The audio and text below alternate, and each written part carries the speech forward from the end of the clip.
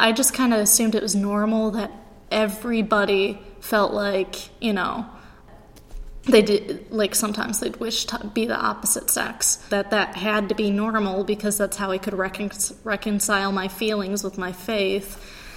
And so when I came to the realization of those feelings, partly because my freshman year, a good friend of mine came out to me as trans, and I knew that friend wasn't stupid, so I started looking it up, found out it was a real thing.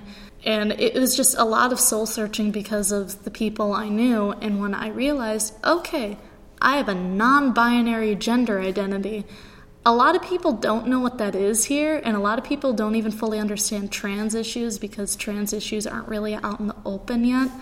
So it's just small things. Like when I first came out, it's like, well, I have to continue using the women's bathrooms simply because, sometimes time of the month needs. And that there just aren't that many gender-neutral bathrooms around here. There's some in the Union, but that's about it. So it's just kind of like, on certain days, it's like, well, I need to pee, but I'm not going to walk in the men's because no one's going to think I'm a man if I have boobs. I don't want to be seen as a man anyway. So it's just kind of a thing. And, I mean, I did used to go by my birth name.